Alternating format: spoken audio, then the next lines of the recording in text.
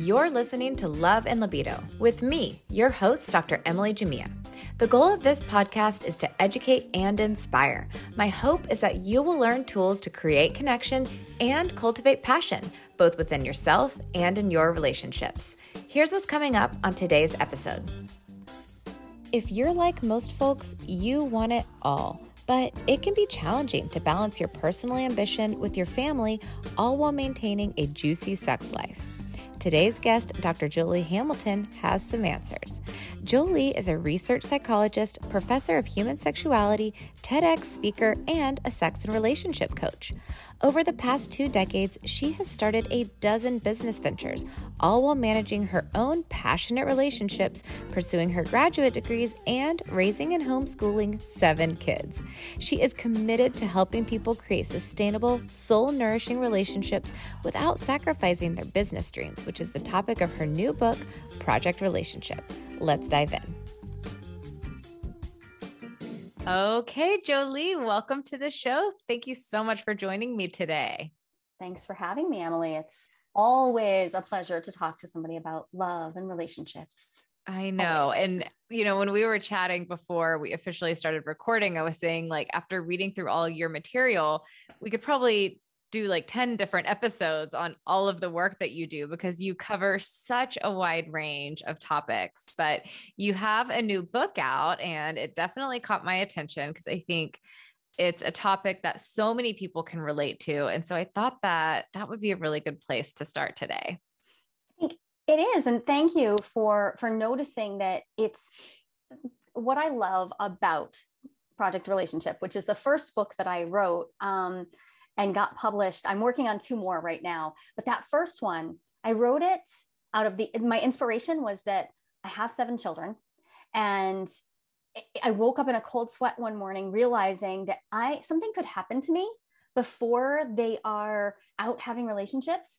And I learned how to do love better the hard way. And I don't want them to have to learn it that way. I would like them to have some actual wisdom passed if they choose to pick it up. So I wrote that down, and it does make it a book that I really feel like, even though it's specifically aimed at the woman entrepreneur, it's really for anyone who wants more out of life, anyone who takes charge of their life and wants to do that with their relationships too. Yeah, totally. And I love how you just described the inspiration for the book, because I think that's something we all want as parents, is to find some way of making our children's lives better or easier or more meaningful than our own. And what a gift to be able to have something to pass down to them. Exactly. My own mother passed before she imparted some wisdom that I really wish I had now. And it's funny to have that as the inspiration, but here we are. It's all relationships, right? Totally. All love is all love, parental love, and all the other kinds. Yeah. So before we dive into the book and what that's about, you said you have 7 children. And as I was, preparing for the episode, and you have done a million different things. So it's no wonder you wrote a book on, that's geared towards the entrepreneurial woman, because you definitely are one. So could you talk a little bit about your backstory and how you got into the field? Yeah. So I got into sex education. So I'm a certified sex educator, and I got into that sort of through a back door. I didn't realize I was doing it for years. I've been an entrepreneur since I was a teenager. Really, actually, since I was a kid, but I don't count those. I start when I got my first, EIN. But I have done everything from own 2 different CrossFit boxes, to be a fashion designer, to being a child labor and postpartum doula. I've run some small cooperative school environments. And throughout all of that, one of the themes was that frequently I was the person that people would bring intimacy questions to. So sometimes that was in my doula work, and that's very specific. People have just given birth, and it becomes an issue, oh, what do we do? But there were other times running a CrossFit, so many people were dealing with issues of relationship and intimacy and struggles around their sexuality, or around how to have more of what they wanted in bed, straight up just that. Yeah. And I hadn't realized I'd been preparing for that, but actually by having a first marriage that didn't go the way I wanted it to sexually, and having married my high school sweetheart and then having that go that way, I educated myself out of it. I didn't know who to turn to. So I read everything, got all the degrees, and just kept studying. And so then I became that person who, in every business I opened, brides and mothers and exercisers, they would ask, what do I do about this or that? And the common theme was, how do I get what I want? But just that simply, how do I get what I want? And I realized that more often than not, I understood what they really needed, because I understood that the question behind that was, how do I know what I want? And if they, once they knew that, now we could talk about, okay, now how do you ask for it? How do you create an ideal environment for it? How do you make sure that you're relating to your person or persons in a way that will endear them to you and help you co-create that? What do you want?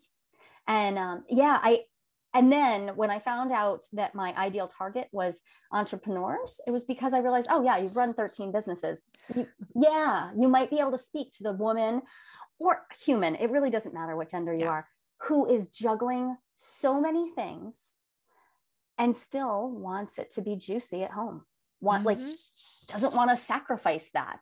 Yes. And I think, you know, this day and age, we want it all, especially us, like we women, we want, you know, a lot of women, I can't speak for everyone, but you know, it's wonderful that we have the option to have a family, to have a loving relationship, to have a successful career, but finding a balance between those things. And like you said, keeping it juicy at home can be a real struggle. And I'm sure this is the case for you. It's certainly the case for a lot of my clients, you know, when they're struggling with issues around sexual desire. And I ask them when things took a turn, oftentimes it's after they had kids.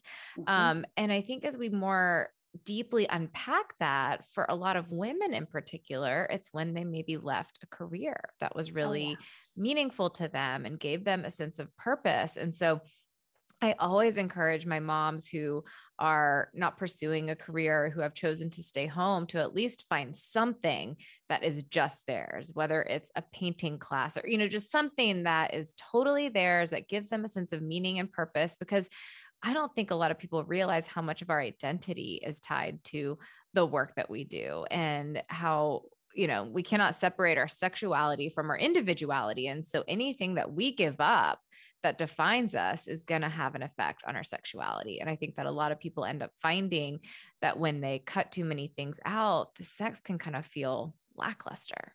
You know, on the other hand, there are, of course, people who are busting their butt at work and are just too tired and stressed out to create time for sex. And so it's like, where's the happy medium? Like, how can we have it all? So let me just turn it over to you. What is some of the advice that people will find in the book? Yeah. So I start people off with looking back at, with the presumption that you're currently with a partner. That's, the book was written for people who are partnered right now and are like almost getting enough, but not quite. Though I've gotten plenty of feedback from people who are like, ooh, as a look back over my last relationship, this is also a good reminder of what I need to look for going forward. But I ask people to look back at how they felt when they first fell in love, and instead of asking them to kindle that desire, because I don't think that that is actually realistic, nor do I think it's helpful to be looking over our shoulders, I ask them to look very clearly at all of the qualities that they saw in their partner. Often I hear people report things like, oh, they were just so funny. They were so smart. They were so accomplished. They could just carry a room. They could walk in and everybody would look at them. Or, oh, you know what? They were just so tender and available. And I have them name these qualities. And then I introduce to them the idea of the golden shadow. So I studied Jungian psychology specifically. And so the golden shadow is simply all of those qualities that we discarded early on because they weren't a good fit in our family of origin for whatever reason. And a lot of them are great qualities. They're things that we do want to have in our life. Shadow isn't just things that we're ashamed of. It's also things we think we don't deserve. So I asked them to look back into their early relationship days and simply note what those qualities were that they fell in love with, and then hold the mirror up. Those are the qualities they have within themselves that if they nurture them, they fall in love with themselves as well. And then they can see the other, and that we get this I-thou relationship going again. We get the tension of the two separate individuals. And that is often what is missing when people feel like, yeah, it's just not working. It's because they've actually become too enmeshed in an idea of who each other are, instead of letting ourselves be really separate and different. Yeah, I love that. And I think there's, this whole idea that opposites attract. And I don't really buy into that, because I think a lot of times what we see as opposite of who we are in another person is actually just a quality that we have ourselves, but maybe we're not totally tapped into, or we feel like we can't express for some reason. And so I really like that idea of holding up the mirror and starting by looking within yourself to see, what are you missing? Like, not just about what your partner can do to attract you, but what can you do to make yourself attractive to yourself? Exactly. Exactly. Yeah. So like an example from my own life was when I fell in love with my current anchor partner. I'd known him my whole life. But when I saw him in that romantic way, I thought he was just the smartest, most intellectually capable human in the world. I was raising him up on this pillar of intellect. And yeah, he's bright and he's shiny. And over the last 13 years, as I've been with him, I have reclaimed my own intellect. And I did it really literally. I went and got my doctorate and did the things that I meant to do, but never thought I was capable of, because I was introduced to this idea that what I saw in him, I wanted to see in myself too. And it's not about him not having them. It's the both and. He is intelligent. And I was only able to tolerate the idea of brilliant intellect out there. And when I reclaimed it, honestly, it was like rebirthing myself. It was like having a whole experience of coming to know myself again. And yeah, did it make the sex better? Of course it did, because I was in love with myself again. Yes. Or maybe for the first time. Yes. It's funny, as I'm hearing you talk about that, I feel like I have a very similar story in my marriage, same kind of thing. I, talked to my now husband about some of the dreams and aspirations that I had for myself. I've always wanted to write a book. And so he's like, well, just do it. Like, as if it was no big deal. I'm like, I can't just do it. I mean, like, what does that even mean? He's like, well, start thinking about what steps you need to take to like, just do it. And like, I'm here for you and I will support you. And so far, I mean, it's not out yet, but so far I feel like I've made really good headway. And kind of like you, I went back and got my PhD, and he has been a wonderful source of inspiration and support. But I agree with you. A lot of it is stuff I was probably fully capable of doing on my own. But so much can be said for having an anchor partner, or really, I think what it comes down to is like a person with whom we have a really secure attachment to. Right. Only then do we, have the confidence to take risks and explore the world. If you're a penis owner, you need to know about FirmTech. FirmTech has rings designed to increase sexual stamina and give you stronger, longer-lasting erections. Their high-tech ring gives you the added benefit of providing health data based on the quality of your erections. We have devices to measure the quality of our sleep and how many calories we burn, so why shouldn't we have a MedTech device to measure the health of our erections? Well, now we do. Visit myfirmtech.com and use code IKnowEmily for 20% off your purchase. Thanks to FirmTech for sponsoring this episode. So talk a little bit about how we can turn to our partner, maybe even how to have an initial conversation with our partner about how they can support us, or how we can use our relationship as a springboard from which we can achieve our dreams. Because I think there is a way to have it all if you know how to go about it. Right. So I had a lot of children. And so 7 of them to be exact. Yeah. So, and I got some of them through my marriage, my current marriage.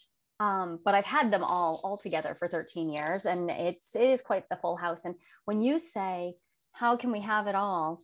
Or maybe we can. I think I got the best piece of advice when my first baby was just an infant. And I was 23 years old, and someone said, you can have it all. Absolutely.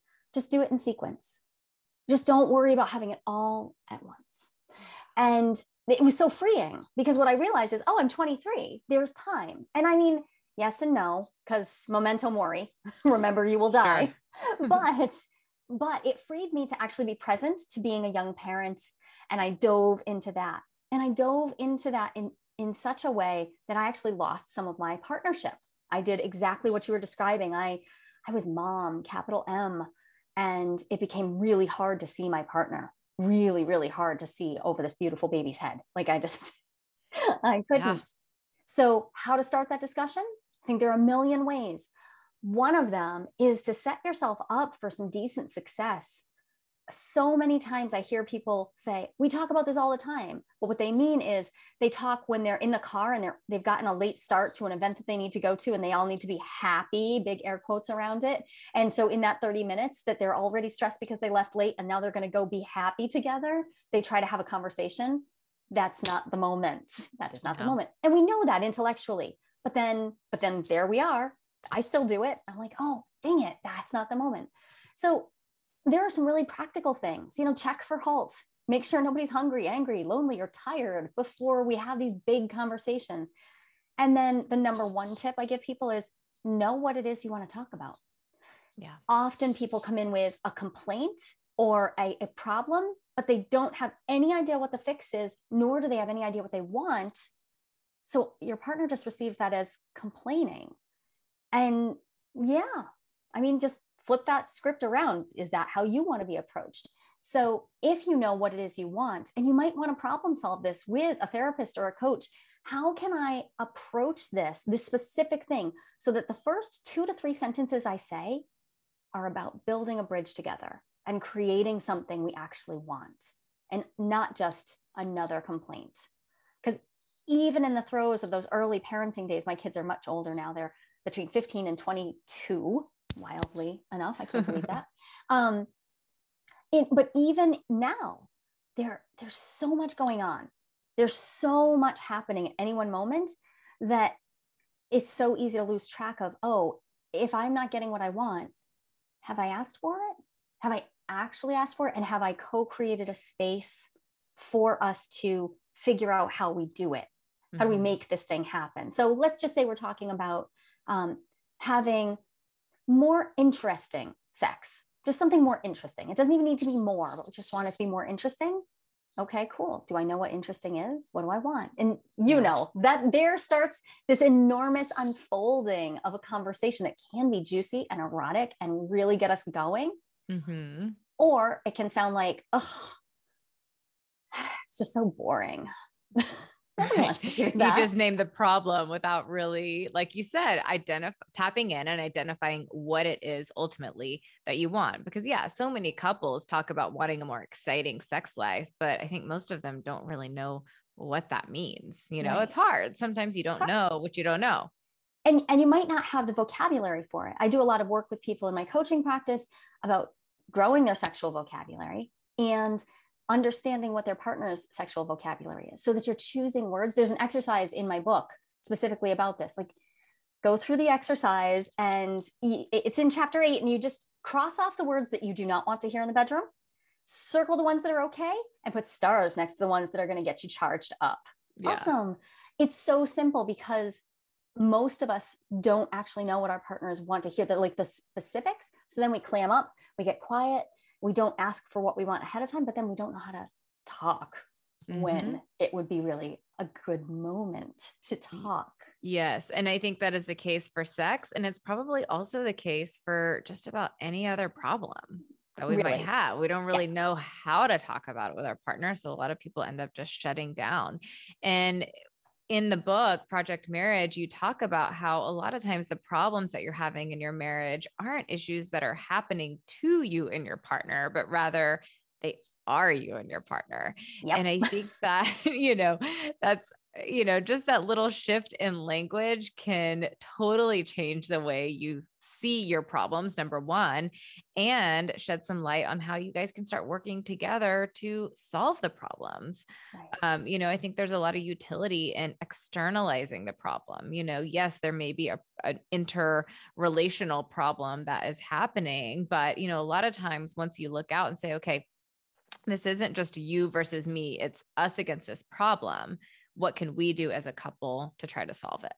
Right. And how can we make meaning out of it? Because I think I found almost all of my work on the idea that if I can make meaning out of something that's a problem, something I'm not enjoying, it literally is not a problem anymore. It is now functional in my life. And with my first husband, I really didn't understand how to do that. So problems would become about pointing our fingers at each other more often than not, even when we were really trying not to. And I didn't want to do that the second time, but it took so much effort to get clear on the fact that relationships are systems. Systems respond to change. I am the system. Great. So start with me and start by, for instance, growing my vocabulary, naming the problem differently. Maybe I write this quote unquote problem down several ways to try to wrap my head around what is it that I'm actually saying, and preparing myself to have a conversation that's different from what I had before. I like to tell people, if you're ready to have a really life-changing conversation and you get into it and it's super awkward, great. Yes. Awesome. Because if it's awkward, you're doing something new. I love that. So lean into that awkward and say, well, at least we're not in pattern. And now let's see where it goes. And there's lots of ways we can move from there. But I love that. Awkward is a good sign in this moment. Totally. And I think that's been a theme, I feel like, in several of these episodes that I've done, how, people need to totally trash the idea of getting rid of this idea of awkward. Awkward is good. And I love what you said about that. Awkward means we're doing something that is not our pattern. And obviously, if there's a problem that you keep circling back to, it's because you're in an unhealthy pattern. And so if you're doing something then that feels awkward, it's a good sign that hopefully you're breaking the pattern. If you shy away from it, you're just going to slip back into your same pattern and the same problem that you've always had. If you have the courage to push through the awkwardness, I think you can see things in a whole new light. Totally. And you have a chance to also create space for your partner to meet you in a new way. Like it's often that, and I'm guessing you see this all the time. Often one person is ready to change and the other either doesn't have any idea that a change is being requested or just isn't on board yet.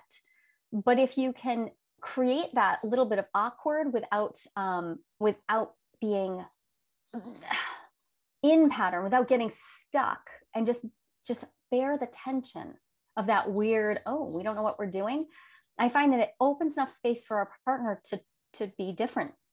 And in that moment, I like to ask myself the question, what's my partner really doing right now? Look past what I think they're doing or the story I have in my head about what they're doing. What are they really doing? And just sit with it for a minute while we're in this awkward space. Like, oh, I see them fiddling with their hands, or I see them twisting their hair, or they've gotten really quiet. They're uncomfortable too. Okay, yeah. Maybe we're uncomfortable together. And again, that puts you back on, we're on the same side. We're literally on the same side together. We both feel uncomfortable. It's not such a bad place to be. If you want something new, you're going to get uncomfortable a little bit. Exactly. So let's circle back to this idea of women in particular broaching this topic with their partner, having the conversation about maybe getting back into the workforce or reestablishing their careers. Maybe they have children at home. Can you talk a little bit? And maybe a good way to do that would just be to talk about how you did it, balance marriage, career, children. And the second part of that question, of course, is how do you maintain a juicy sex life when you've got all of those things happening? So you could just get into all of that. I think my listeners would be very happy. Yeah, it's only in retrospect that I realized, whoa, that was a lot of chainsaws to juggle at one time. Yeah. And it still is. I mean, I'm actually currently remodeling my home while these children all launch for college. It's wild. It's just completely wild. But my experience has been that the more complicated I let life be, and I just allow it to be complicated. And every morning and every night, I anchor into my partner. That's why I call him my anchor partner. We are technically married, but more importantly, we are each other's anchor points. And we've decided to do that. We're non-monogamous actually, but the important part is we anchor to each other. So in the morning, we say something simple like, I choose you, I choose me, let's do this together. Every morning, there's choice. So we've got that. Then we go through this wild, complicated day. And again, at the end of the day, we anchor into each other with gratitude and wow, that was a lot. And just having those anchor points is a lot like when I had young children and I would anchor to the meals. And I would, because I was a stay-at-home mom, or at least I thought I was running businesses the whole time. I didn't even know I was an entrepreneur because I was just like, what? Doesn't everybody just run a couple businesses while they're raising their kids? Yeah. So I anchored to the meals in those moments. I would get up and people would always say, oh, you have your hands full. I'm like, well, I get up and I make breakfast. That's it. I get up, I make breakfast. And as soon as the kids are 7 years old, I get up and I teach them to make breakfast. And I anchored them to these points in the day that were connective. You mentioned attachment earlier. I was so interested in having my kids be attached and have a secure attachment because I didn't have one when I was growing up. That I wanted to create these moments throughout the day where even though things were going to get chaotic because we had a lot of kids and it was pretty wild, they knew that in these times when, say, food was sat on the table, like, there you go. Now we're together. And in this moment of togetherness, everything's safe and everything's calm. And so when we head back into, oh gosh, it's pre-nap time rush and mom now needs to meet 2 deadlines. And what do? The answer is we figure it out together. Yeah. It's not one thing. It's going to be, we just went through a pandemic. We're still in it to some degree. It's not going to be one answer. But I found that if I accepted the fact that I was going to be in these big tidal waves and then anchored back in, it really was all doable. I often, after I had my 4th child, I went back to doing overnight doula care. So I would stay up and take care of other people's babies at night. Then I would come home and take care of my own. You are a unicorn. So I don't think that was like the best case scenario for my physical health. Yeah. When I transferred from that to CrossFit work, it was actually easier. Mm-hmm. But what it showed me was that if I did have this acceptance present and my partner could also accept the waves, it really was an exciting time to be alive. So then there's the question of, but how do you have the good sex? Like, how? Really? Yeah. Especially when there's always somebody knocking at the door and there's always another thing to do. And I will say that the reason I have such a good sex life this time around is because the first time it didn't work. I tried everything I could.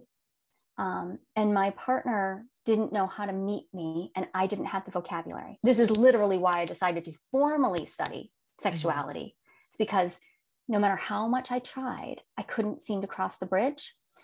And when I started studying and applying it at home, I realized it was because we never actually created safety combined with excitement. And Esther Perel says it all the time, right? Like that tension of novelty and security. So that's what we nurture in our house all the time. How do we close the door? I actively will put signs on my door that say, we are snuggling. I mean, now, honestly, I can just use a sock. They're old enough. It doesn't matter. Figured it out. Do not knock. But even when they were younger, mm-hmm. once they were old enough to be safely in the house watching cartoons, absolutely. I believe it is a healthy thing for them to know we are taking our time together. This is what adults do. Same with showers. Shower with my husband. Mm-hmm. Why? Because it gives us close, intimate time we are going to have to spend anyways. And just the other day, I realized, my kids are going to think it's completely, absolutely normal to just have that moment of intimacy with their partner, bath or shower. Yeah. They're not going to think 2 thoughts about it. And that keeps the sex flowing. Not because we have sex in the shower every day. Who has time? I don't every day. It's a way though to keep the embers burning just all a little bit because it's still sexual without having mm-hmm. sex necessarily the way that people traditionally think about it. Right. And I just love everything that you're saying. I love this idea of anchoring back to your relationship. I love the idea of these rituals, these daily rituals as also being an anchor within the relationship. I love the idea of the family anchor because you're right. Life is going to be chaotic, but as long as you have something to pull you back down and ground you, that's when you can take a breath of air and remember who you are and remember what your relationship stands for, and then have the freedom and flexibility to go tackle all the life's, crazy things and to pursue and chase your own dreams potentially. Exactly. And I think what you're saying, it's also reflected in a lot of research. When we look at couples who maintain really high levels of sexual satisfaction over the course of long-term relationships, a lot of them talk about how they do these little daily rituals, exactly like what you described. Yeah. And I always encourage all of my clients to have like a daily ritual, a weekly ritual, ideally like some kind of quarterly or annual ritual that's even a little bit bigger than that, because it reminds you who you are and what you want out of your relationship. And to circle the whole conversation back, it reminds you why you fell in love with that person to begin with, because it is so easy to let the chaos of life disconnect you from one another. I have so many couples who are living like two ships passing in the night. So I definitely encourage anyone listening to talk with your partner about what you need to anchor yourself back down and what you need from your relationship to anchor your relationship back down as well. I think that's super key. And I also love what you're saying just about valuing sex and intimacy. I mean, I always tell my couples, like, what model do you want to be for your children on sex and love?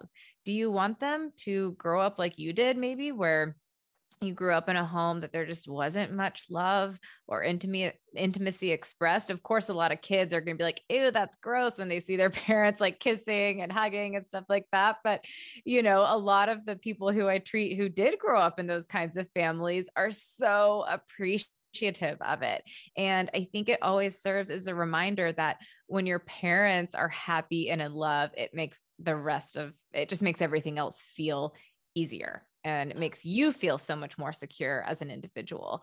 And I think that's so much emphasis, I think, is placed on what we're doing as parents for our children and not enough on what we're doing as a couple to model healthy relationships and even sex for our children. So I think that's something really important to think about.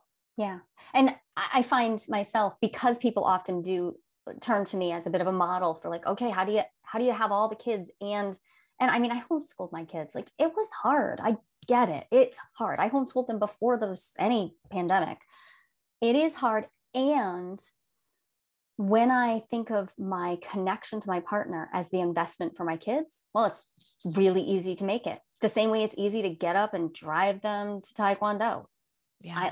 I may not want to, but because it's for them, you do it. And when I remind myself that, and now my kids are old enough to give me the feedback that my second marriage is their model. It is how they have framed what caring for each other can look like. Not what it has to. It's not like a strict rule, but we're now modeling that. And as I watch these children turn into adults and they can say that, I think, oh, that was a wise investment. Mm-hmm. Yes, I love that. I'm going to say that again.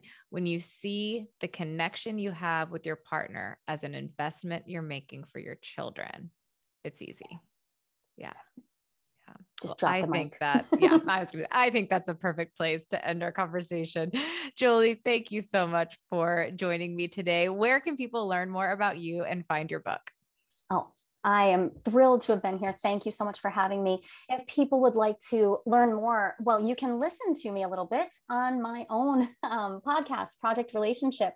And that's actually me and my husband talking about how we do relationships. So if you haven't had a good model, what I hear most from listeners is, I've never heard anybody have these conversations with their partner live.